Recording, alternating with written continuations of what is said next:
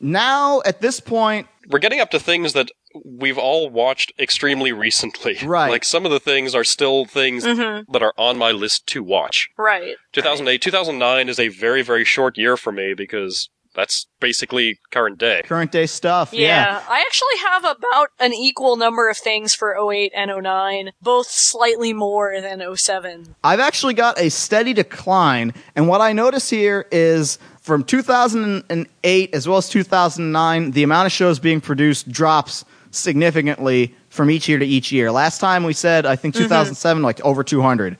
2008, I've got roughly 150, so that's over 50 fewer shows getting made. Yeah, that's a big drop. It's a big drop in production, and I think it's necessary because it was just too high before. Now, I want to bring up one of the big things that came out this year. There's a technicality to it. It wasn't anime, but the Speed Racer movie came out this year, and it was a really big push, really lots of money put into it, and it bombed. American Hollywood production, the Wachowski brothers, from the people who, made it big from The Matrix back when anime was the hot thing. They tried to do it again. And I liked the movie, but it was a huge failure. I really liked the movie a lot, and it was just a disaster. Yeah, nobody really likes it. I think maybe years from now, people will sort of respect it as this weird cult art film that just has a lot of money behind it. But I think the huge failure of Speed Racer really put a big giant mallet. The Monty Python foot came down and crushed all those ideas of all the potential live-action anime movies that were supposedly going to get made. Like, they're going to do Robotech, and they're going to do Akira, which may still happen, and that sort of thing. After Speed Racer, everyone was like, whoa, anime? Let's back off of that stuff. Which is probably a good thing, because, how many good anime live-action movies have there been made? Yeah. Not many. Not a whole lot, especially not on the giant Hollywood level. Yeah, well, how many Hollywood adaptations or remakes in general have been good lately? Like, almost none. Not many. Lately, the track record's been much better, lately. But for the history, generally speaking... For comic book movies, maybe, but, even movies for American cartoons, it's pretty shit lately. I can see you arguing that, definitely. But yeah, obviously now the big trend is to take these, American cartoon or comic book or, old properties and make them into films. But regardless, I'm seeing the A-Team when it comes out. That's going to be a good movie. Just like how Transformers 2 Revenge of the Fallen was a good movie. Oh, not quite as good as G.I. Joe Rise of Cobra, which was a very good movie. Putting it all on the line. I guess it also hurts in terms of just any sort of anime things. You can't bring up the name to a Hollywood executive. You say anime, never mind. Yeah. Back to actual Japanese stuff. I don't want to start off with my favorite shows of the year, so I'm just going to start off with... This was a year that Ponyo came out, and people really started to wonder what's wrong with Miyazaki. I really started to wonder, honestly, when Howl's Moving Castle came out. Yeah, that was a weird movie. I think that Howl's Moving Castle started out strong, like good Miyazaki, and then it just ended very, very badly. It just kind of wandered around. It wandered around, and then suddenly there was a war, and then the resolution was very, I have to end this movie. I thought that there were elements of really good Miyazaki, and that Ponyo didn't really have much of that. I'm not going to say it's a bad movie, but no, I don't like it quite as much as some of my friends like it. They absolutely adore that movie and worship it.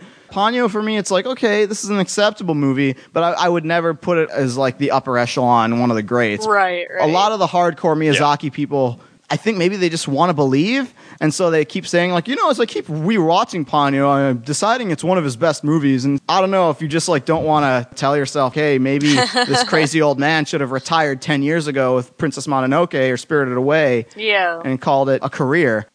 But yeah, Ponyo definitely came out this year. People are divided on that. Another theatrical release, people are sort of split on the Skycrawlers. Mamoru Oshii's new movie, he came out. I still haven't seen that. Same was very critical of Ponyo, did the Skycrawlers. I like the Skycrawlers quite a bit, but it's a very Oshii film, definitely. It's not really Which can be a good thing or a bad thing. Right. Right.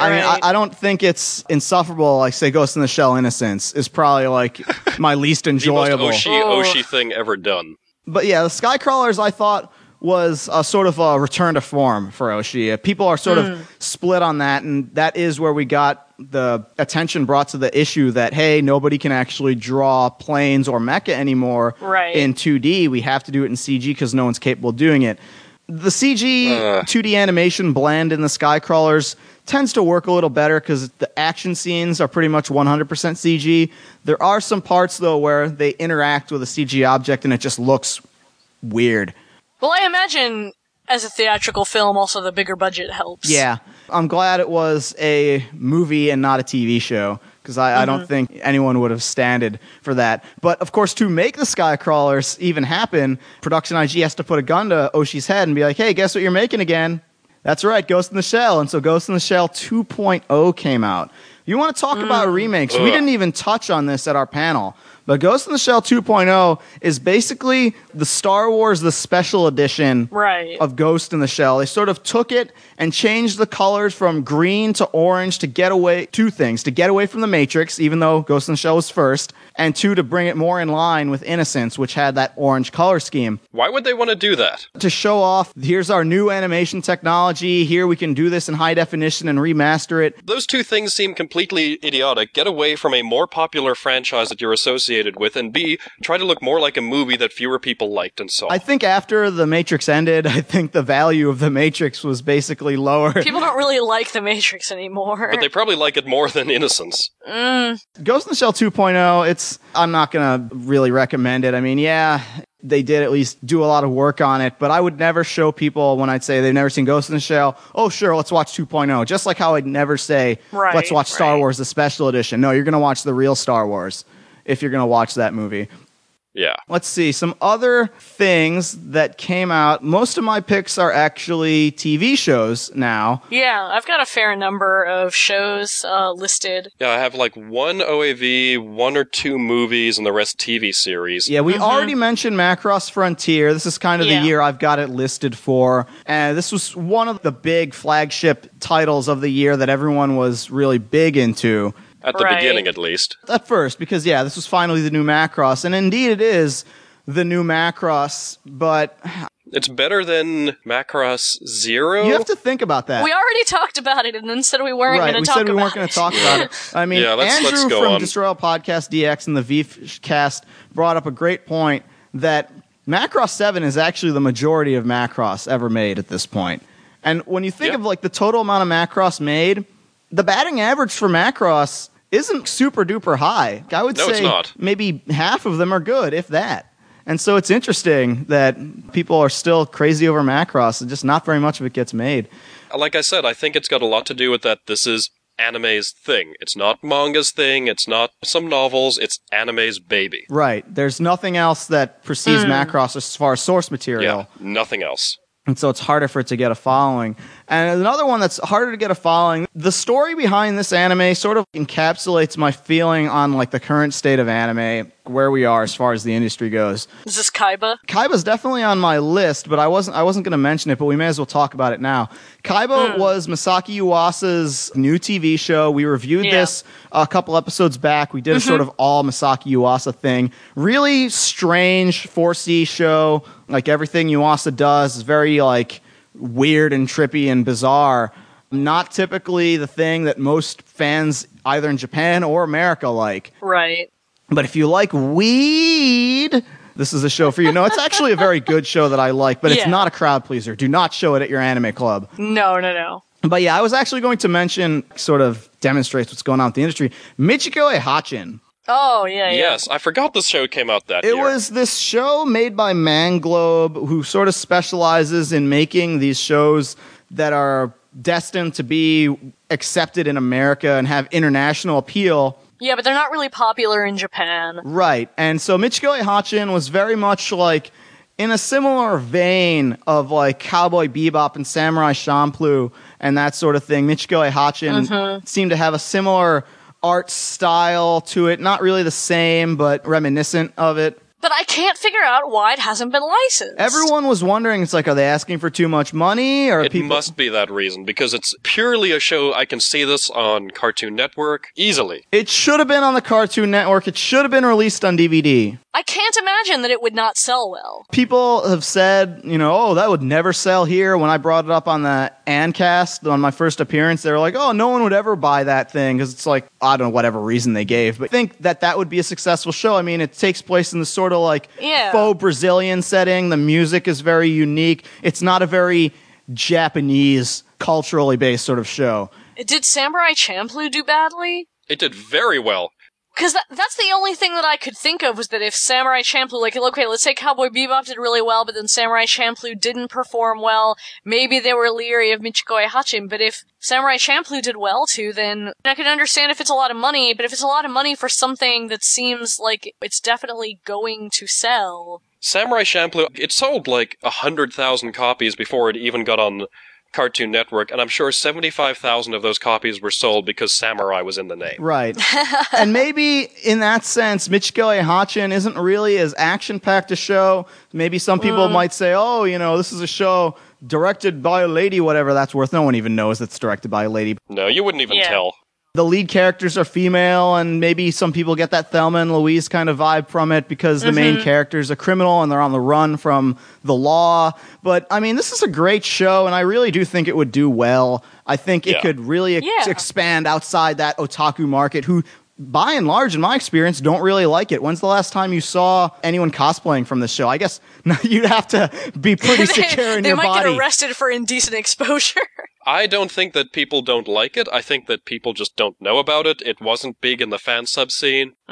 People that have seen it tend to like it. Yeah. Right. I think that it's just a completely unknown show. I'll agree with you on that. Other things, almost everything I've got is remakes, but as far as like a show that's not licensed yet, that needs to be, 2008 is the year of Detroit Metal City. Yes. Well, the manga, at least, is coming out here. I had that as possibly one of my favorite shows of the year, just because it was one of the most fun shows that I've seen in a long time. Terrific show. Studio 4CA, like, to subsidize Kaiba, they put out a show that a bunch of people would watch, and that's another one. Why isn't this on the Cartoon Network, like, after Metalocalypse? Maybe because it's harder to edit. Metalocalypse doesn't use rape as a joke. That's what I mean. It's harder to edit for TV to get Detroit Metal City. But America loves rape jokes. I mean, look at Observe and Report. I mean, that whole movie is like a rape joke. I refuse to watch any movie where Seth Rogen has Marquis Billings, so I'll take your word for it.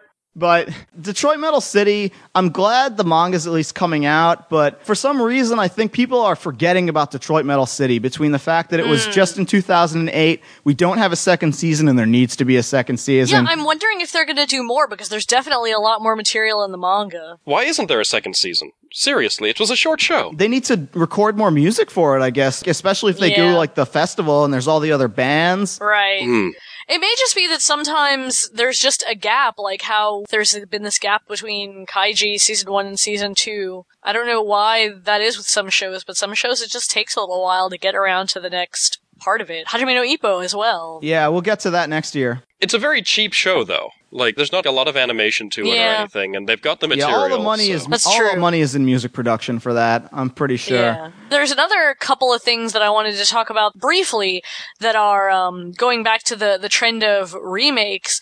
2008, the remade Yatterman cartoon. I actually had that listed for 2007, but yeah, I agree. I actually have it listed for 2009, so none of us are sure. But again, that was a great show, and no one fan-subbed it. 3 episodes. No one cared about it. Yeah, they fan-subbed, like, 3 episodes, and then they stopped. I guess I can understand, like, it's very much a kid's But it's show. such a Every clever episode is kid the show. same exact formula. No, I agree. I like it, but I can understand, I think, why a lot of people wouldn't necessarily put effort into fan-subbing it, as disappointing as that is. I mean, I guess it's very similar to, like, if you watch, like, Scooby-Doo. It's every episode is the same basic plot. I saw some clips later in the series where they had Obama-kun versus Hillary-kun. Yeah.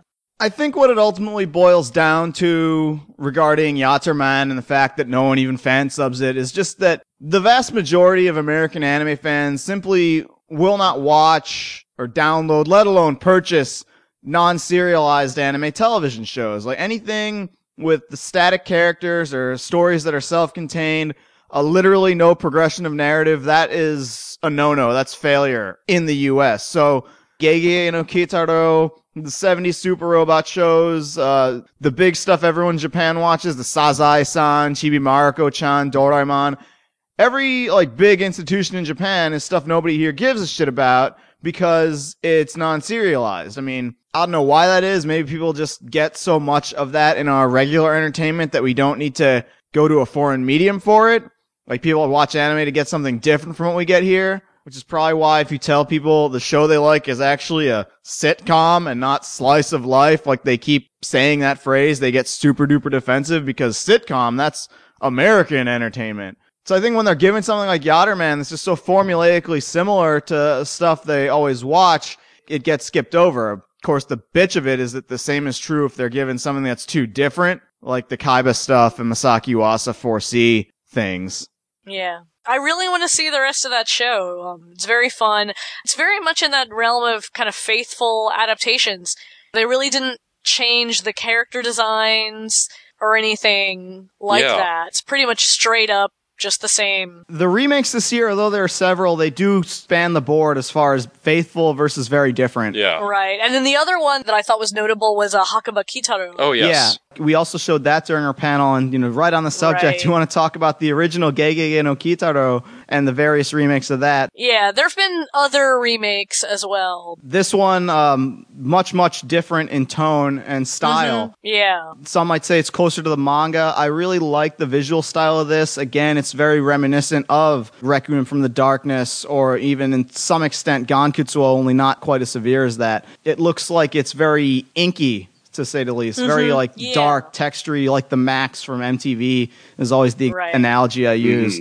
And if you like the weird horror yokai kind of stuff, Kitaro is the torchbearer of that. Matt Alt would have been great to have him on to talk about that, because he wrote a whole book on the subject of yokai. Also, another series that came out, and there were 2 OAV series that came out this year that I liked a lot that's kind of rare.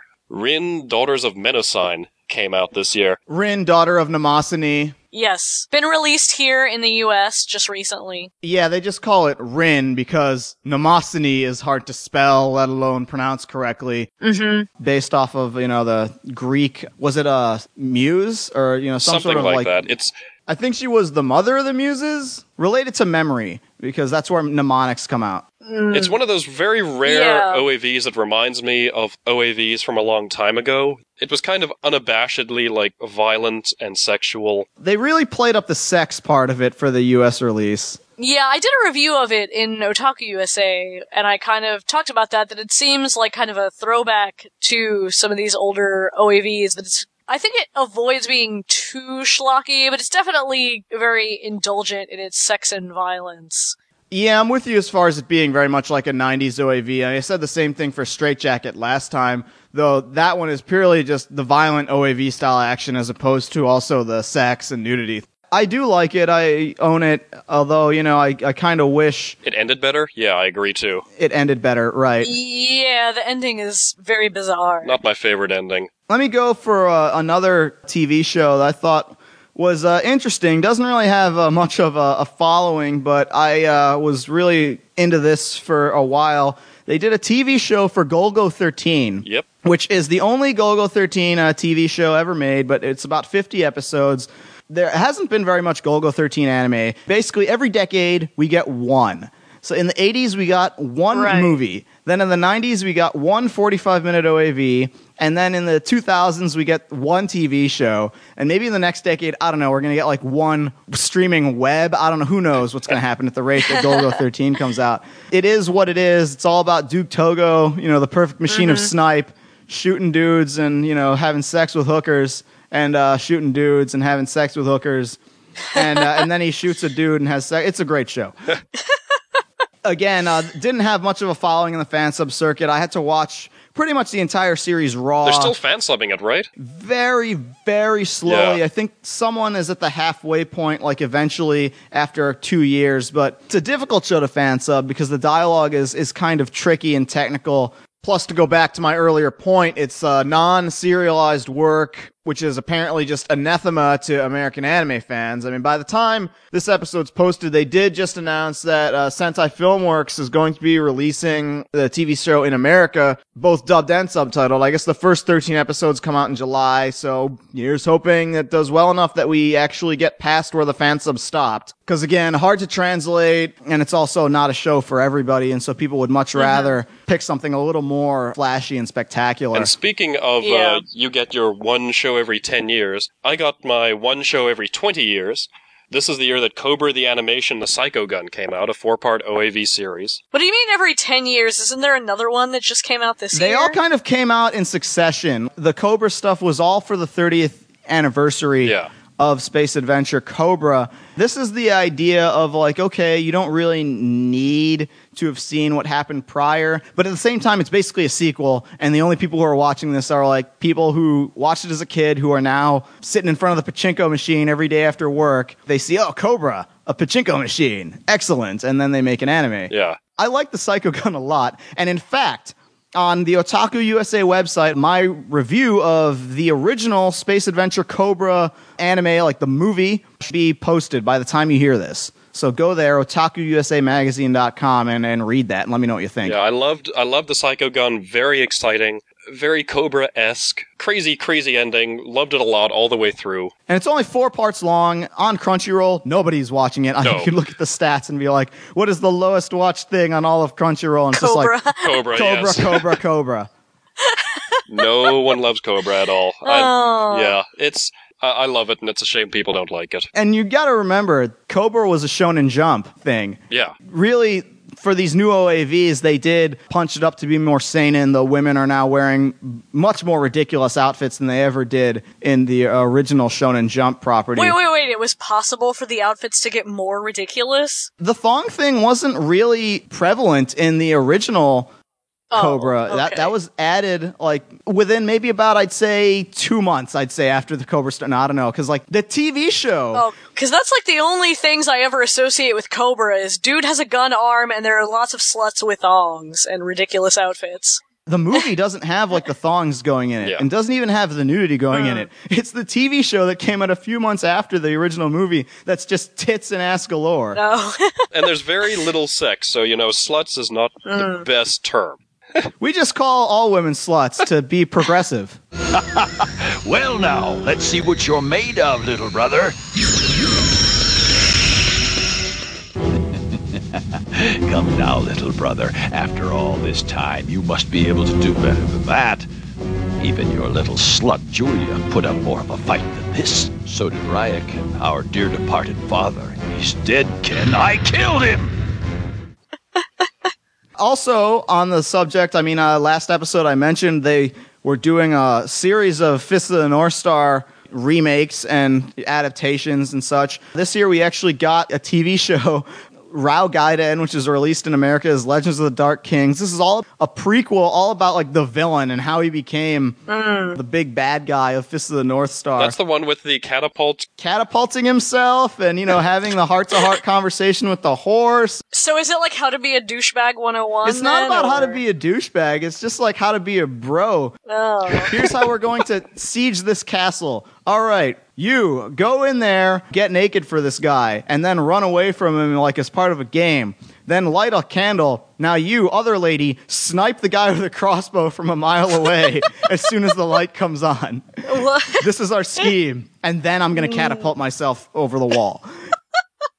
Rao Gaiden is a completely ridiculous show. I think they sort of understood that Tetsuo Hara character design is this antiquated thing that people don't go for, so they went for a more modern art style. Again, it's just the actual content of the show is so nuts that I'm amazed it got released in America. But yeah, one of the first things that Sentai Filmworks Section 23 put out, and I guess it must have done well because they're releasing a whole bunch of new stuff now. I also wrote an Otaku USA web article entirely about that, which you can also read at www.otakuusamagazine.com. Under the anime section. They are about to re-release the full set of it because they've gone back and dubbed it, and it's going to get a Blu-ray release even though it was totally not animated in high definition.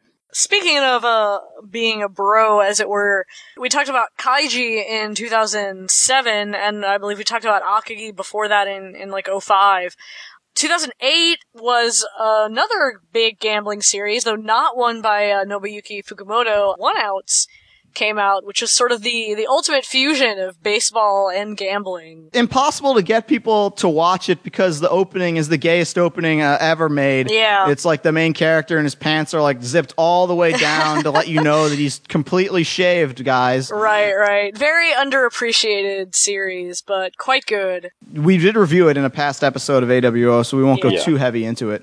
It's very much like Akagi, except replace Mahjong with baseball. One of my favorite shows as well came out this year, and I reviewed this relatively recently. That was Sunred. Yeah, Astro Fighter Sunred. Yeah, I was going to mention that one, yeah. Another one. Should have come out in America. Yeah. Never did. I was talking to Aaron at Anime Boston, and I was like, why has Adult Swim not licensed this? Like, it is a perfect Adult Swim kind of show, and I just can't understand why it's not on Cartoon Network. I wonder if a lot of the humor in it is perceived to be too Sentai-ish. Or Japanese. I think it's really understandable to anybody, I mean, just as a general superhero kind of thing. And people have seen Power Rangers. Yeah. Aaron said maybe they're just not aware of the show's existence. I think maybe they just don't want to pay more than like a bag of Doritos for whatever it is it costs to produce their own content. That's true. Yeah. A bag of weed. Right. Pack of Twinkies. Another bag of weed.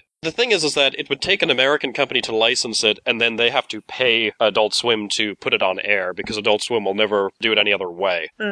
It's kind of a trick to get it on there, but it's a very fun show. It's much more clever than most Adult Swim shows are. Well, yeah, I mean, it's kind of like an Adult Swim show from back in the good days of Adult Swim. Right, like Harvey Birdman era. Yeah, when C-Lab was good. The second season especially is very good. They got a little bit more money that time. Yeah, another series with like short episodes that's more like cute than funny. Cheese Sweet Home also started in 2008, I believe. The manga is going to be coming out from Vertical. If you like cats, it's a good show to watch. The episodes are really short. If you like gory dismemberment, it's a really good show to watch.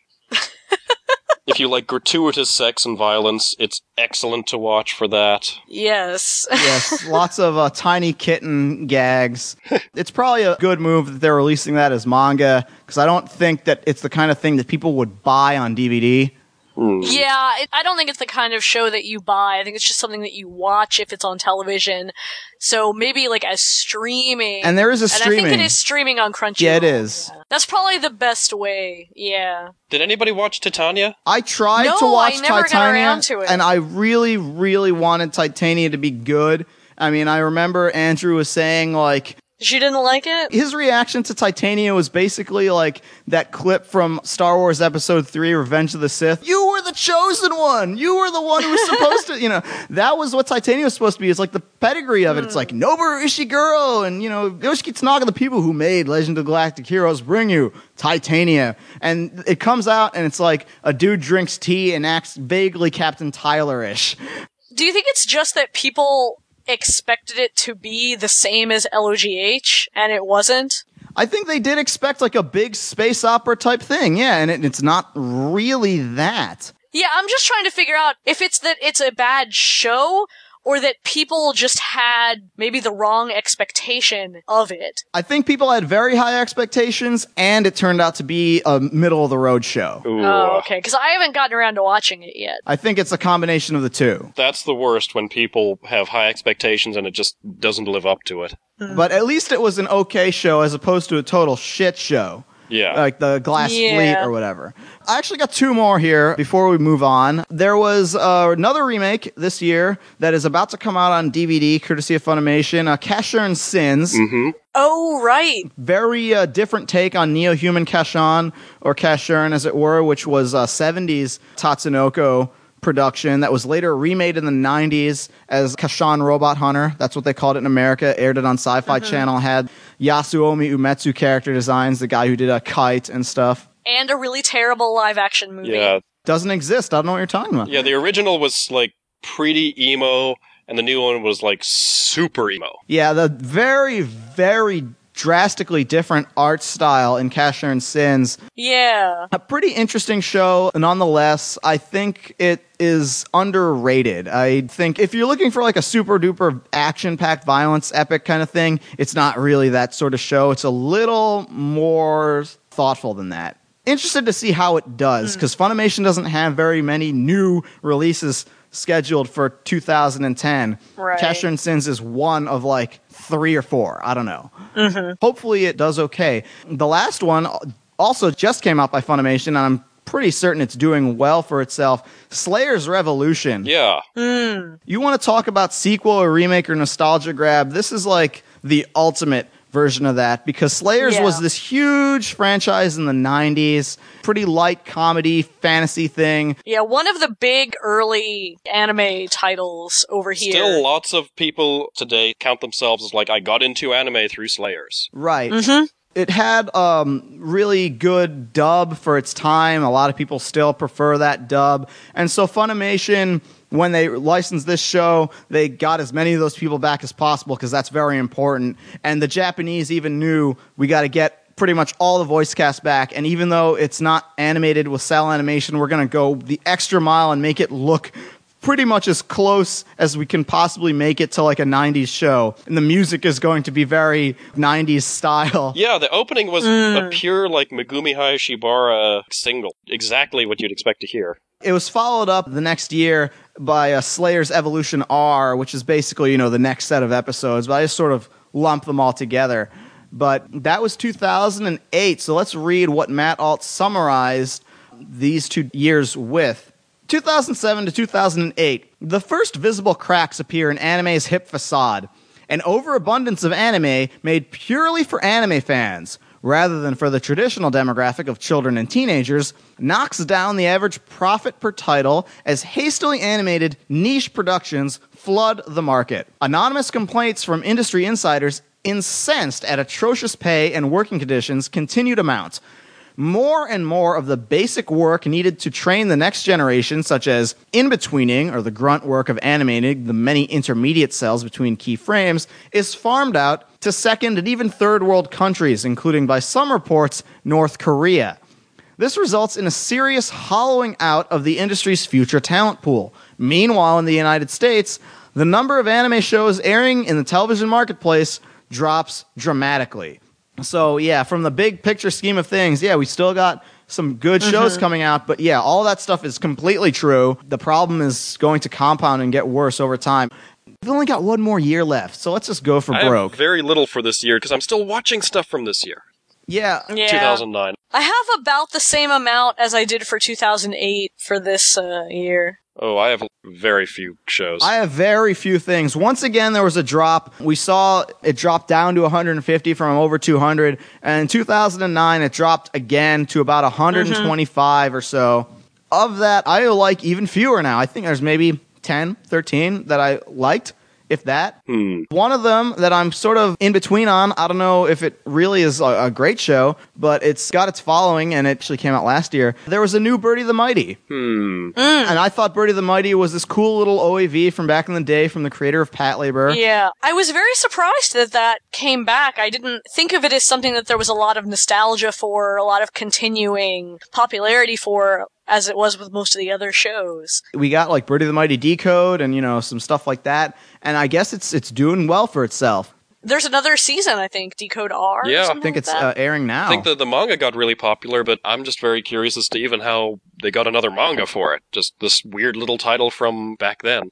Also this year was Shin Mazinger. Shin Mazinger Z. Yeah. I did review that on the Awesome Cast. This We'll review it here, so we shouldn't do like a pre-review, really. After Tetsujin 28, which was a good 5 years ago, 2004, Yasuhiro Imagawa did it again, except instead of remaking a Mitsuteru Yokoyama property like he did with Giant Robo and Tetsujin, he remade, of course, Go Nagai's famous Mazinger Z title and sort of took his similar approach to it. I'll leave it as say I liked it, but it's got a couple of weird little issues with it, and I hope they make a sequel to it. I will review it at some point. It's an up and down For now, show. you can go to the Awesome Cast and hear my spoiler-heavy thing with those guys. On the subject of similar amounts of screaming and burning passion, although substantially more Fujoshi-friendly, 2009 Sengoku Basara, adaptation of the really popular video game. Not too popular over here, came out, they called it Devil Kings, and they removed all of the Japanese historical references, because, Americans don't know anything about Japanese history. But, really well done anime adaptation. Very, very well animated. Really entertaining, really ridiculous, although it's Yeah, very over the top. It is incredibly gay. I mean, everyone I try to show it to, it's like, it's so gay, it actually overrides all the craziness of it, like they can't even get into it. But I like it because my tolerance for that sort of thing, I guess, is very high at this point, as being an anime fan. It actually didn't bother me as much because it is horrifically... It's just everything is crazy. It is horrifically gay, like unnecessarily so, to the point that it seems like it's trying to exclude a male audience from watching it, but then there'll be a scene of like a bunch of guys running down a hill with giant bombs on their back, like something you'd see out of, I don't know, like... Serious Sam, I don't know. I don't know, there's some pointless tits for the fanboys, Very, too. very few. Like, two shots. I don't think it's that excluding. The guy bait is like equivalent, if not slightly less than like the Code Geass Season 2 guy bait. I don't know, it seems to me like, I guess from my perspective, it's not any different than the amount of gratuitous female stuff that we have had to put up with for ages, so... And girls typically don't like to watch those shows either. Right. It's like I said with Godanar. I think Sengoku Basara and Godanar are kind of like the same level of like the craziness that's indefensibly there, but I don't care sort of element to it. But yeah, I mean, I can't fault anyone for saying they aren't going to watch it for that reason, but it's a show that I liked. And I think they did recently announce that the new Sengoku Basara game will be brought out here as Sengoku Basara proper, not Devil Kings or anything like that. We mentioned this earlier, but Eden of the East... I was going to say, that's my favorite show of this year. Yes. It's still a tentative for Best Show of the Year. Yeah, I don't really know what I could pick. There's a lot of shows in 09. Eden of the East is one of those things where it's this roller coaster ride of craziness that people are still hoping the ending brings it all together. Right, because there's some movies that are going to be coming out. People are still like, if the ending sucks, the ride is still good. But at the same time, the first movie came out and people were like, what the fuck, dude? And now they're just hoping that the second movie changes it. Now, I actually didn't know about the first movie, but this was one of those shows that pins it all on everything coming together. I thought that the last couple of episodes did a very good job of that, even though it didn't answer some key points that bothered me a lot. I actually have deliberately still not watched more than the first episode of it, because like I watched it and I was like, I'm gonna wait, because this can really go either way, and I know a lot of people really like it, and a lot of people are like, I don't know. So, I mean... I need to see that movie, because the last episode covered a lot, but I was like, wait a second. Yeah. That was not answered. That's a big deal, and... How did Jason Bourne appear in this guy's apartment? That wasn't answered either, and... I think the new season of Hajime no Ippo is probably like a much more clear-cut, yes, this is awesome sort of thing. New challenger. Unfortunately, it was originally planned for like 96 episodes. It got cut down to about 26. Supposedly, we're going to get a third season, but hey, where is it? New season just started. I don't got my new Hajime no Ippo again. What gives? Well, we still don't have Kaiji Season 2, so... Yeah, I don't know. It's slightly distressing. It seems as though Madhouse has the most good anime titles whose status is just unknown or delayed, possibly due to the money troubles they've been having, despite probably being the studio with the best overall quality average. Hajime no Ippo is probably one of my tops for the entire decade. Like we said, way at the beginning, when we started 2000, I said Hajime no Ippo was one of those things that I fell in love with. 10 years later, I'm still waiting for more Hajime no Ippo. I mean, we're getting it. So we were sandwiching the decade then with Hajime no Ippo. It is the alpha and omega. Yeah, 2009 was a good year for sports anime, because on top of Hajime no Ippo, there's also Cross Game, really, really good baseball series from Mitsuru Adachi, author of Touch. Very similar to Touch, but I think it's still a really fantastic show. Do you think that maybe Cross Game should get like compilation movies, or does it benefit from just watch all 50 episodes? I don't think it's as slow as Touch, so I don't know if it needs it as badly. I'm really shocked that apparently Viz is going to release the manga here. Wow, we haven't really gotten very many sports manga or baseball anything. It's sad because I'm sure it won't sell very well, even though it's really great, but I'm glad that they're releasing it. I hope that it gets a good translation and everything. Also, this one might be a little more debated, but I actually really liked Taisho Baseball Girls. That was probably the one I would say is easier sell. It's not as long. I never saw that. Yeah. Generally, the way I would pitch it to people, I don't know if you'd like it, Gerald, because like the closest thing I can compare it to is Princess Nine, and I know you didn't like Princess Nine. I liked it for a certain part of it, then the girls battled the guys, and then it just turned into cliché-orama. Well, Taisho Baseball Girls, as you might guess from the title, takes place in like the Taisho era of Japan, like the early 1900s, and it's about girls playing baseball in this era where nobody plays baseball, let alone girls. Right. And I thought it was a well-done show. It wasn't the piece of crap it could have been, given that premise. Yeah, I mean, it's obviously made to appeal to guys who like kind of moe girls, but it's not like you can't like it if you're not a moe fan. And it's not like the girls have no personality. Like, they're trying so hard to make it moe that the girls are just completely empty. And it's not even like you have to really like baseball, because nobody in America likes baseball. No, they only like drinking that surrounds baseball. That's softball. Hey, they don't drink during baseball? Well, yeah, if you're spectating it, but in softball you drink while playing. Oh, yeah. Yeah, I hated the movie A League of Their Own, but I like this. Take that for what it's worth. We didn't really mention these at all throughout the years, but pretty much every year throughout the decade, there was a Lupin the Third TV special for that year. A lot of them have been not very good. Mm-hmm. I greatly enjoyed the 30th year anniversary episode 0 First Contact. Yes. Green vs. Red was awful. Yeah, it Awful, really should have been awful. better given the premise of that one where it was like the Lupins over the ages. They could have done some cool stuff with that, but That God, really just could have been a lot better. stupid. Yeah. 2009 was Lupin the Third versus Detective Conan. Was that special, a crossover. I still haven't gotten to see We've been trying to one watch that, yet. and the subtitles don't want to work. We're trying to watch it on the Bro Oh, box. on your media box. Yeah, that might be problematic. Detective Conan is like this huge thing in Japan, and over here, Case Closed never really made the same impact. Again, like Golgo 13, and yes, Lupin the Third, Detective Conan, or Case Closed is non-serialized. The stories are self-contained, the characters remain static, and anime fans in America do not like anime series like that, even though those same exact people will gladly watch South Park and Family Guy. But between like this huge franchise, The Case Closed, and the franchise that endures like Lupin the Third, I thought it actually did a decent job as far as not being complete throwaway whatever stuff. I thought it was entertaining special. Definitely better than some of the other ones that came out this decade that are just like, yeah, whatever. You know, there's better stuff out there. Mm-hmm. The 2010 Lupin the Third special, The Last Job, is notable since it's probably the last time Goro Naya is going to be the voice of Inspector Zenigata. Since, aside from Lupin, who's now voiced by Kanichi Kurita, the entire cast has remained the same since the 1970s, and they're all very old at this point. The only reason it's not Yasuo Yamada as Lupin anymore is because he's dead now.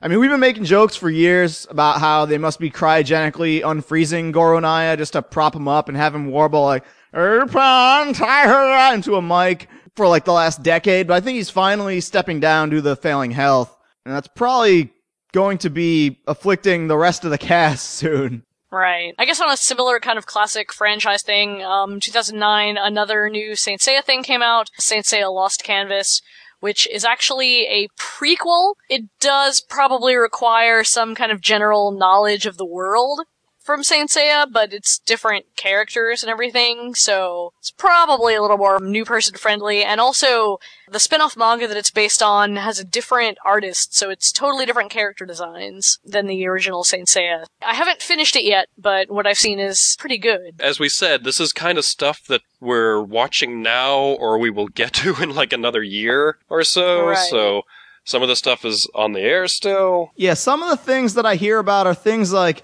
I've got it as a tentative, maybe this will be good, but I can't say for certain. Like, all three of us now, the main one for that, Yamato Rebirth. Yeah. I don't know if this is a good movie. I haven't seen it. Yeah. I don't have a means of seeing it. Maybe it's going to come out in America. Who knows? Yeah. All I know is that Tim Eldred said it was good, but Tim Eldred is probably going to say any Yamato is good because he flew to Japan to see that movie in the theater. The most expensive movie ticket ever. Yeah. Essentially. I've got a few more definites. things that I've either finished or watched enough of. So I guess I could go through a couple of those if you guys don't have any more that aren't just kind of like, eh. I've got one that's like a big pick for me, but it's sort of a contentious one. I had some bad stuff. Okay. I'll put mine out there first, and normally this wouldn't be a contentious one, but Summer Wars came out this year. Oh, yeah. Mamoru hosted a second movie. This movie is pretty much universally praised by everyone who's ever seen it, except for Gerald. Yeah. Gerald hates this movie. I didn't like this movie at all. At all. I really think he did it again. I really like The Girl Who Leapt Through Time, and I really like Summer Wars. Like, I downloaded it, I showed it to a friend, and we were like, Yeah. let me just show you the first 5 minutes. And then, he was like, no, we gotta watch this whole movie right now. Yeah, when we Just from the opening scene. do a review of it, Yeah. I can go into detail why I'm very bothered by the movie. It was basically, if memory serves, it's like, as an IT professional, I strongly object to the depiction of technology. That's one of the things that bothers me, but I'm very bothered by the main character. Okay, I thought it was just like, what do you mean you didn't secure this data? This is important Well, when you're that's setting up your the thing network. that, as my profession, I have to be bothered by that because there's zero research they could have done. Right, it's like the full Monty where they're watching Flashdance and complaining about her welding technique. Like, they could have just... I don't know. I mean, it's not really intended to be super realistic, though. They had IT guys that they could have just asked about. But that's not the reason why I dislike the movie. It's more that the main character bothers me, and I think that he was a tool of the girl up till the end, and that they don't actually have a connection at the end of the movie. Those are things that bother me a lot more about it. That's another one. Is that coming out in America? Has anyone announced it? I doubt it. Not It yet. had a screening, didn't it? It has some screenings. It had some showings in, like, if you were lucky enough to live in New York City, you were able to, like, get something because I guess Roland Kelts is a gangsta and is able to, arrange these things. But as far as I know, theatrical movies don't really seem to get picked up by the anime publishers, which at this point is basically Funimation and Media Blasters. And I guess Bandai And even a little Entertainment, bit less Media Blasters now. Yeah, less because they're probably going out of business soon from what we hear. But who knows? Yeah. The former ADV Films, the Section 23 or Sentai Filmworks or whatever, they seem to be building themselves back up bit by bit, but they're not really in the position for like a big movie release just yet. Anime movies, they tend to only get picked up by like Sony, Warner Brothers, and all of them are drastically scaling back on like this whole anime thing because it's not what it used to be. So who's going to have the resources to license and release something like Summer Wars now? Yeah, I don't know. Can't really think of anybody.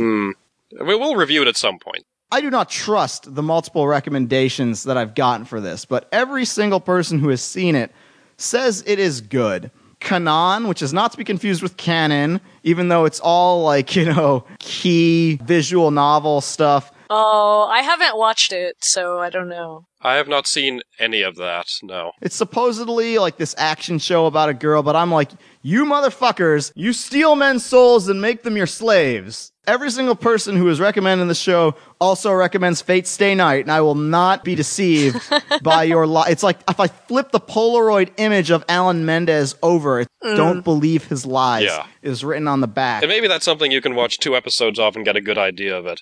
Who knows? Yeah, other things. The new Fullmetal Alchemist I thought that was 2008. came out. No, 2009. It's a show that I'm still watching. It's one of those things where it's like every week the new one comes out, and it's like, oh boy, let's watch this shit. Everyone I know who is keeping up with it likes it immensely. Probably the big series is this remake of Fullmetal Alchemist. I mean, if you like the manga, you'll like the new series anime because it adaptation. follows the manga very closely. It's weird.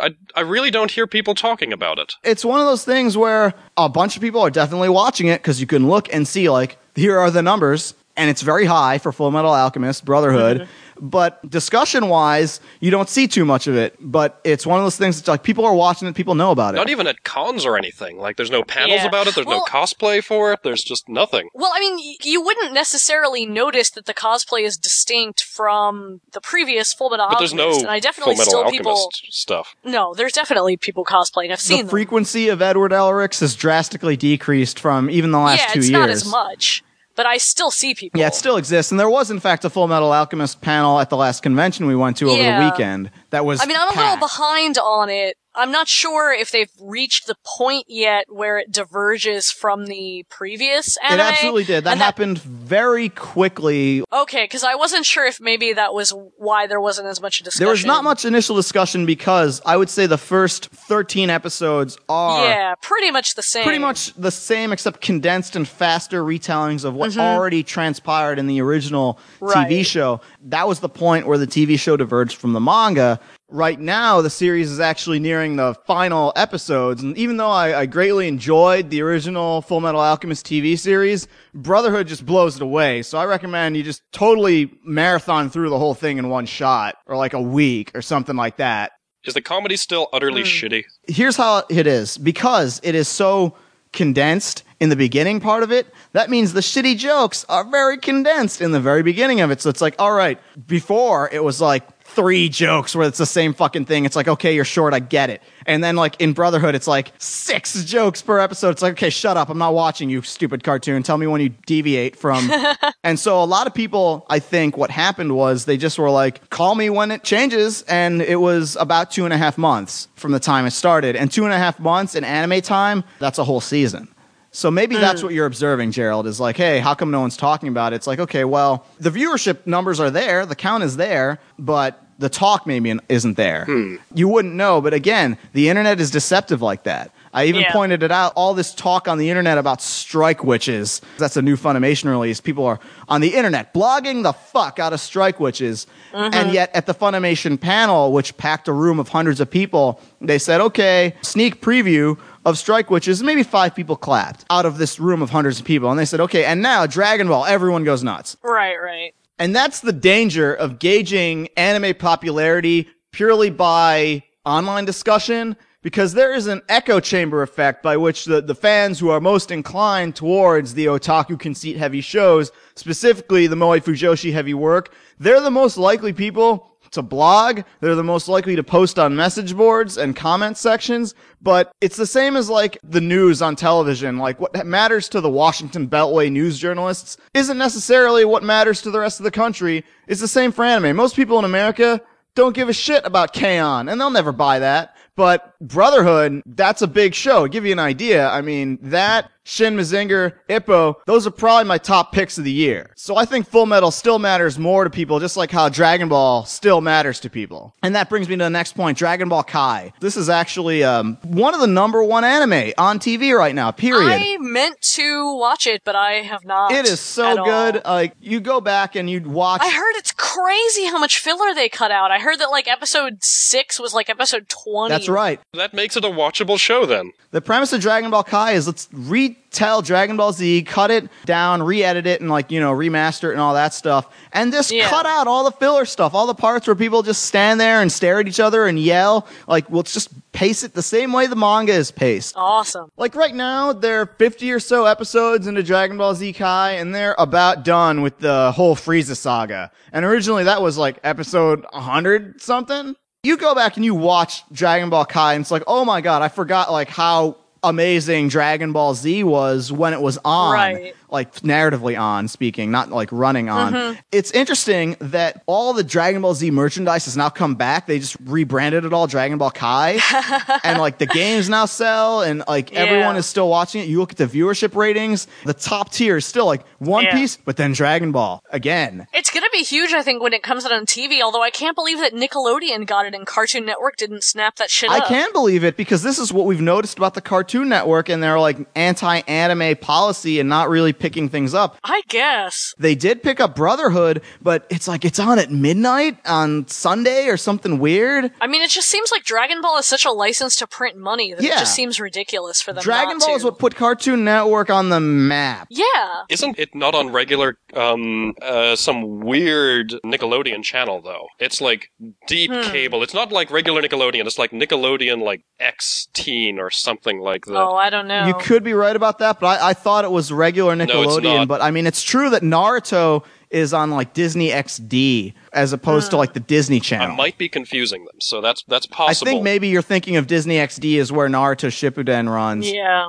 But as I check, Dragon Ball Z Kai is not going to be on regular Nickelodeon. No, it's on the Nicktoons channel, which is satellite digital channel only. Comcast doesn't offer it because they suck. So yeah, you need like Dish Network or DirecTV or something. Again, Naruto was also this thing that was like the big thing, and Cartoon Network is like, are they actually already up to Shippuden on US TV? Yeah, Shippuden started about 6 months ago on Disney XD. I stopped watching Naruto and reading the Naruto manga at least 6 or 7 years ago. Like, yeah, I left off ages ago. I didn't even get to the time skip where, you know, everybody is older now and it's still... Got past that. I just watched about 10 episodes of the anime and gave up. I don't dislike Naruto, I just dislike nothing happening. Yeah. Naruto had 100 episodes of nothing happening. Yeah, it really should be paced a lot better. And that's just this phenomenon of noticing this old, like, 80s, 90s shonen stuff, how well it still holds up. Mm-hmm. I just finished writing an article about Rurouni Kenshin, and I'm like, wow, I forgot how good Kenshin was when it was on.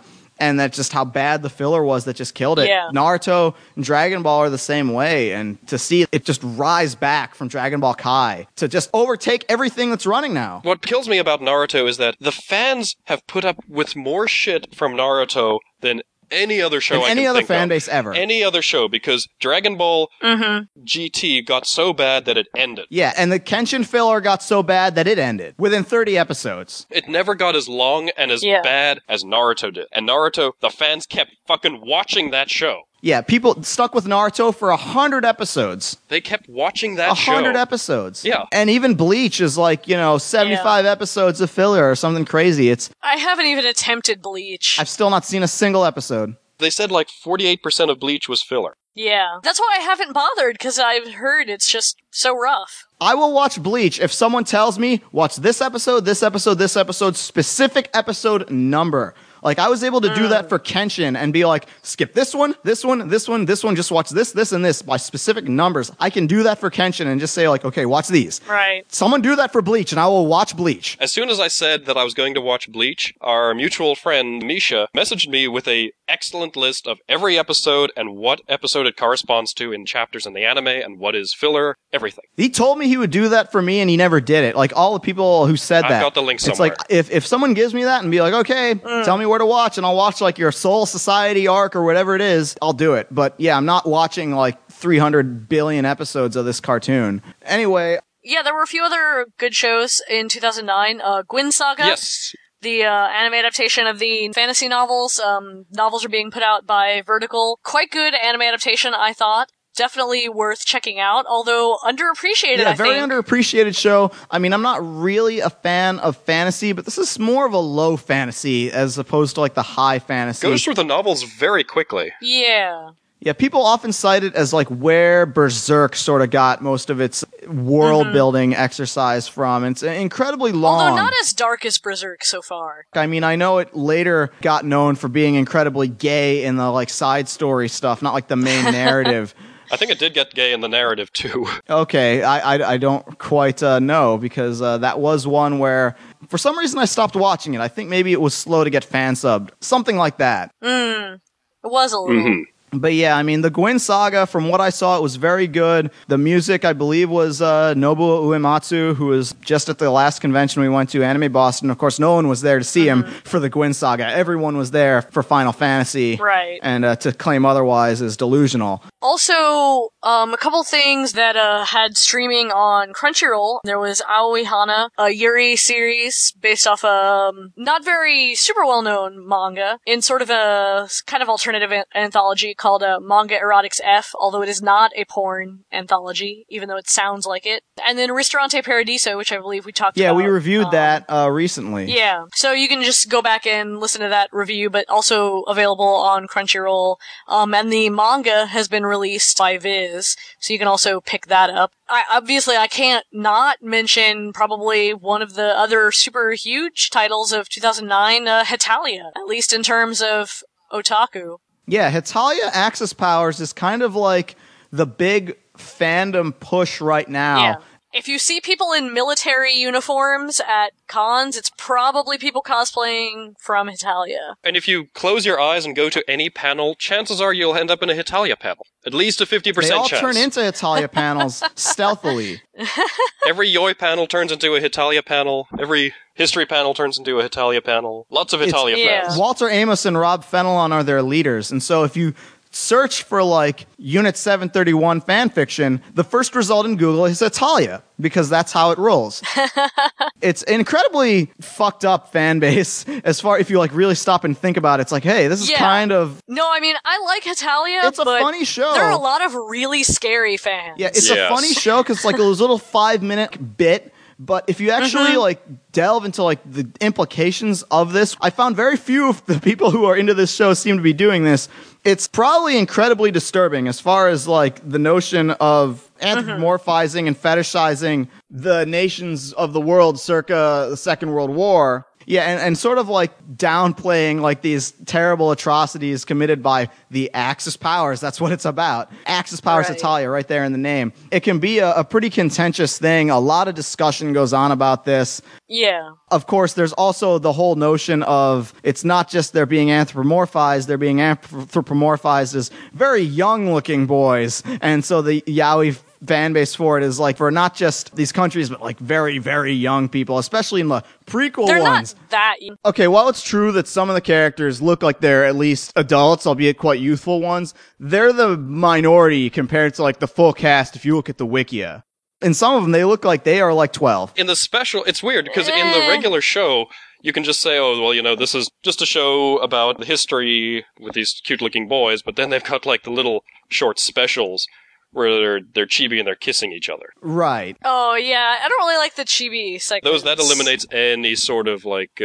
ambiguity about it. But yeah, they're doing another season of it, and it makes sense. It's one of those things where it's interesting, though, because they didn't even need TV for that. Because I guess Korea complained, and so Hetalia didn't air on television, so they streamed it on the web. Yeah, it was just a web series. And, originally it started off as like a... Yeah, it was like a webcomic. By a Japanese lady living in America in New York. And so, yeah, I mean, it's a weird phenomenon that sort of like encapsulates where we are now as far as the anime industry may be down, but like fandom is up. Yeah. The last convention we went to, Anime Boston, attendance was up. It was over 17,000 people there.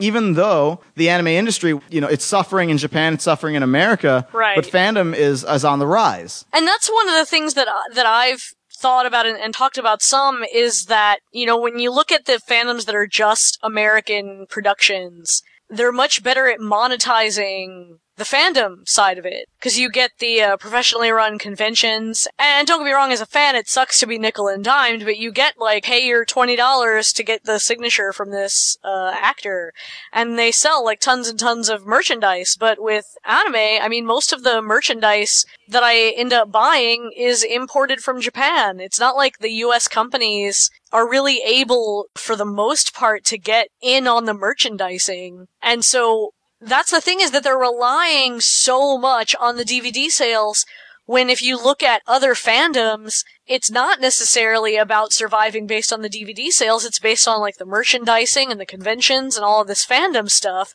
And I think that the anime industry here is just maybe not able to take advantage of that. Okay, but if anime dub actors started charging $20 to $40 per autograph or photo or whatever, such that the anime company they were with got a cut, would people really still line up for them at conventions? I mean, the anime con culture is so ingrained with not paying a dime for all those things which you'd have to pay hundreds of dollars for via Creation Con that I think it's too late to even try and implement something like that. I think that the big problem is that the American companies have got a severe disadvantage in that when you see those credits in the opening of an anime that says, "This anime is brought to you by Sega," and whatever and whatever and whatever, that means that Sega put money into the show so they could get the video game rights, so that they could make the video game, and a little anime company. And also so the commercial bits can be for Sega. Yes. I just brought up Kenshin, and Kenshin is the perfect example of this. That show was sponsored by Sony. Yep. And during this very popular show, the commercial breaks, the reason Sony justified putting up the money was because every commercial was for this new little product they were trying to push called the PlayStation. Yeah. And so that was how they sold that console, was they hitched it to the, star of this hugely successful anime series. Can you really see that happening now? Well, the thing is that they tried to do it. They tried to do it when they released Devil May Cry, and they tried to package the first DVD with the Devil May Cry 4, special edition. But I don't think that played out very well. Yeah, I mean, I didn't even mention Devil May Cry on this list as a notable thing, because I'm not going to say it was bad. I mean, it's okay. I mean, I didn't mind watching it when it was on, but it's just... Which is the perfect example of what we've been talking about and what this decade is sort of about. Right. Devil May Cry has got some of the most well-done action scenes I've ever seen. In movies, in video games, anywhere. Right. The action scenes in the Devil May Cry video games are phenomenal. Unbelievable, especially in part 3. Yeah. But then the anime is unable to translate that. Really, even Devil May Cry had a nicer than average budget, I would say, but it still couldn't really approximate those crazy cutscenes. I mean, it had some moments that got close, but nothing on the running down the tower. That's what I was thinking of, was that scene is just phenomenal, unbelievable, mind-blowing, and then you'd think that the version of it that is entirely designed to be watched would at least equal that, but...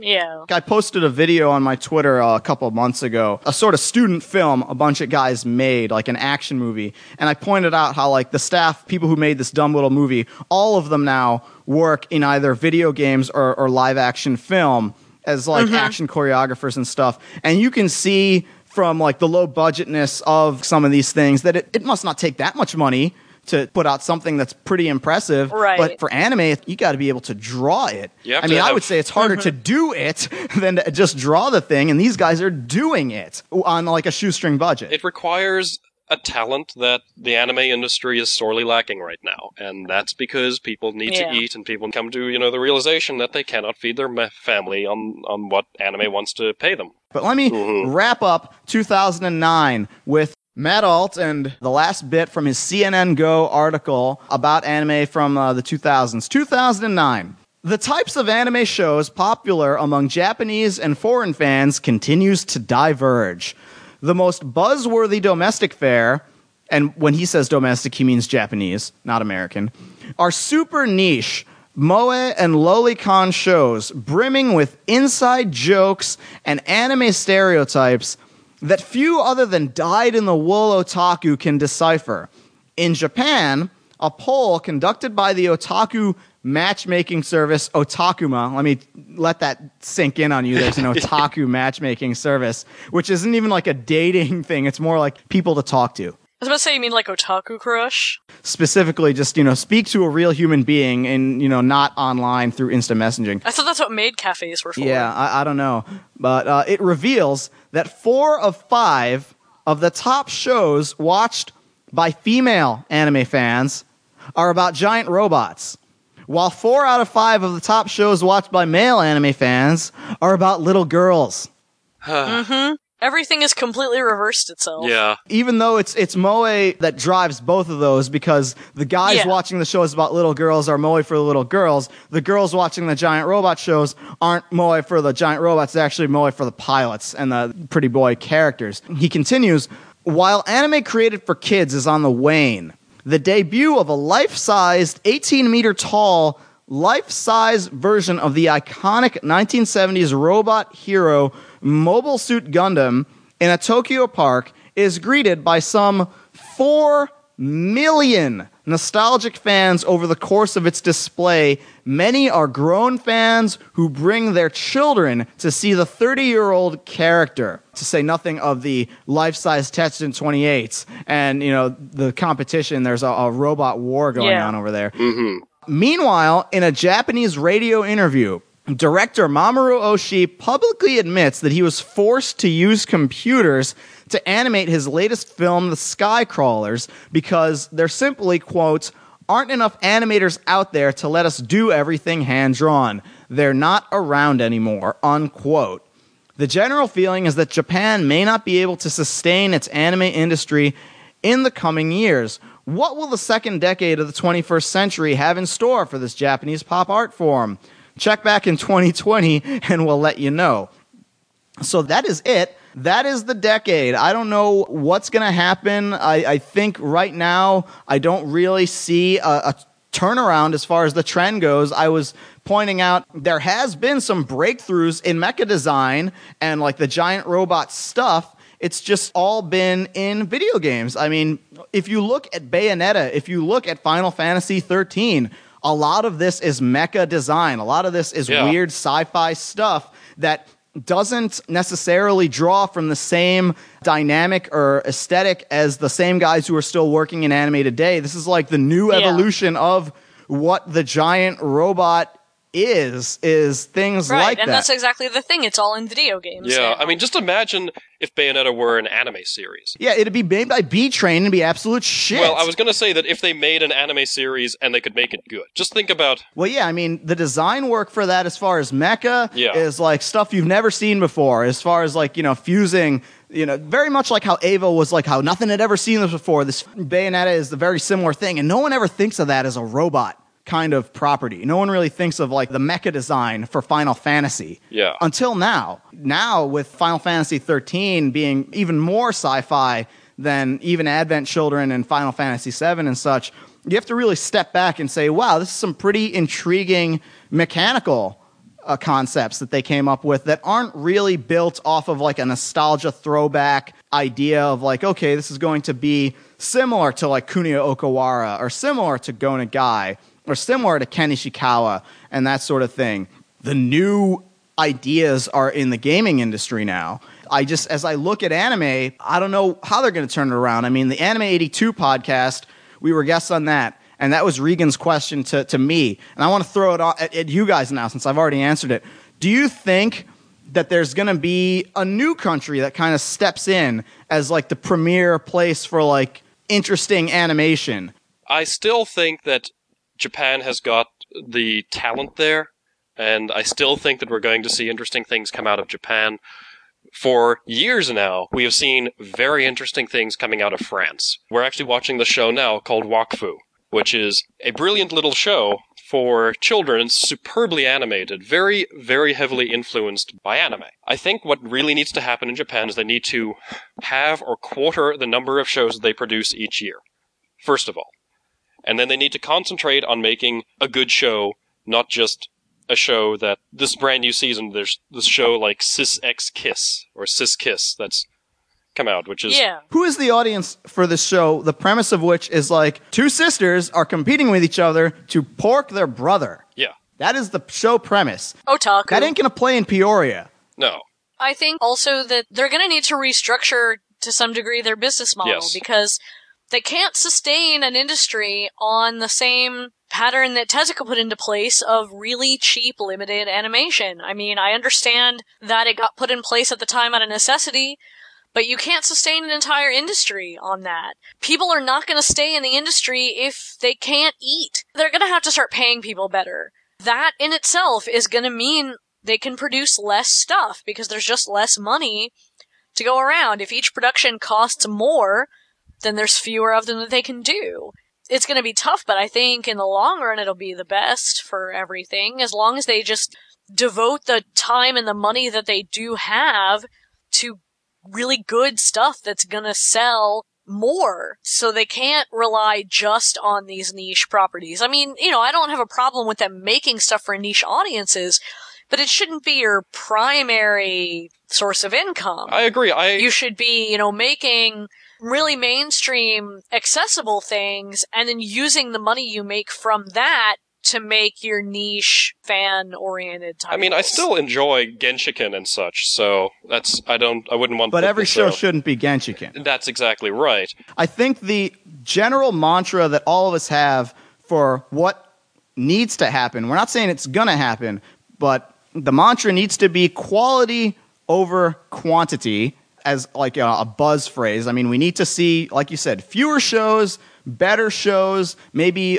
shows designed with more general audience appeal, maybe more co-productions between America and France. Like, I mean, they're relaunching Basquatch, and Basquatch isn't my thing, but it's the right idea. I want to see more OAVs, and I say that because I'm sick and tired of these 26-episode or 13-episode shows that I look at, and I've been saying this for almost 10 years now. These shows that would have been great 3-episode, 6-episode OAV series and are crappy 13-episode, 26-episode shows. I want to see more of that. I'd love Gonzo if they made OAVs. Yes. Noir should have been 6 episodes. It would have been an awesome 6 episodes. Yeah, a great action-packed little thing. And I said that like 9 years ago. As far as where like the fandom is, where the industry is, in my mind, I've sort of been thinking of it in terms of like this extended metaphor. Anime Boston, most of the top cosplayed things I was seeing were actually not anime things. I mean, there was still a lot of like Dark Knight Joker, 2 years after the fact. And but I think like maybe the one I saw like the most repeated was actually Team Fortress 2. And this is like a continuing thing from all conventions. And it sort of reminded me, in a way, Team Fortress 2 sort of embodies the entire otaku condition. What's going on here? I mean, the premise of these games is like everyone is playing the same game, but you're divided up into 2 teams that are just fundamentally against each other. There's no reconciling this. There's red and there's blue. In anime, maybe it's otaku and, fujoshi. Who knows? The same entity controls both sides. You're just on different, irreconcilable sides of fandom. The sides still need to exist for the sake of having the battle just go on forever. But at the end of the day, both sides are still in the service of one greater thing. The objective of the game may vary from point to point, but at the end of the day, everyone is essentially going for the same thing. The only way to successfully accomplish this goal is you can't all do the same thing at once. In Team Fortress, there are multiple classes of groups. There's offense, and there's defense, and there's support, just as there are different types of anime fans. And you don't want everyone to just be one thing. One class in particular is called the Sniper. And the Sniper, all they do is they run to a spot, and they sit very still, and then they zoom in on one particular spot. And for that moment, that's all they care about. Then they have to just move to the next thing, and then zoom in, and then that's all they care about. This is a really extended metaphor. Moe is the sniper, Gerald. Moe is the sniper. We can't have our servers be full with just nothing but Moe because all they're doing is zooming in and caring about like one niche thing, but then they quickly lose interest in it and they move to the next thing. Don't eliminate Moe. We just have to like put like a limit on 2 things. 1, the amount of snipers on our team. 2, we have to even the teams up such that red and blue are equally matched. And then anime will succeed. That is the lesson to be learned of the entire decade in review. Moe is the sniper. Make it a shirt. That was a weird metaphor. It's true. Sure. Anime is a weird fandom. And you're just jealous that you didn't say it first, that I thought it up, and you did not. Anime is a weird fandom. We're all out to kill each other, but we're killing each other together. This is why we have like 5,000 listeners, and if we did a video game podcast, we would have 3 times that amount. Yeah. We still do anime because we love anime. We will continue to do anime. It's easy to do a video game show because it's what eats up all our time. But, there's a billion video game podcasts, and I hate all of them. Every one of the video game podcasts sucks because nobody actually talks about who makes the games or anything like that. They're all very, very superficial podcasts. But, yeah. Anime, I think we are out of the worst of it. I think it's going to get better. I think we're seeing more co-productions on the horizon. I hope so. I hope there's not more bad before it gets good again. I don't want to see the anime industry turn into the Hong Kong film industry. People need to start buying these things. People need to start saying, I like this show. I'm going to put the $25, $30 down on the DVD. Or, $17, buy it online or whatever. Otherwise, if you don't put your money where your mouth is, nothing is ever going to change. In other words, people basically need to like anime itself more than just the idea of anime. I think we're about done with our decade in review. Tune in next time. We're actually finally going to do our next show proper, in which it's AWO hard mode. Clarissa will be reviewing 5 centimeters per second. Gerald will be reviewing The Wings of Oniamis, and I will be reviewing Swallowing the Earth. We are totally over time. I know we were promising to keep things to about an hour or so per episode. But technically, we missed a week. So, we owe it to yourself to double up. Didn't we say that we wanted to get through all 10 years in about an hour and a half originally? Nah, we said 2 hours originally. 2 hours. We said we'd do 10 minutes per year. That didn't happen. Yeah. We just can't shut up. That is going to do it for us. we'll see you guys next time. And remember, Moe is the sniper. Fucking camping ass bitch sniper wall hack hoe.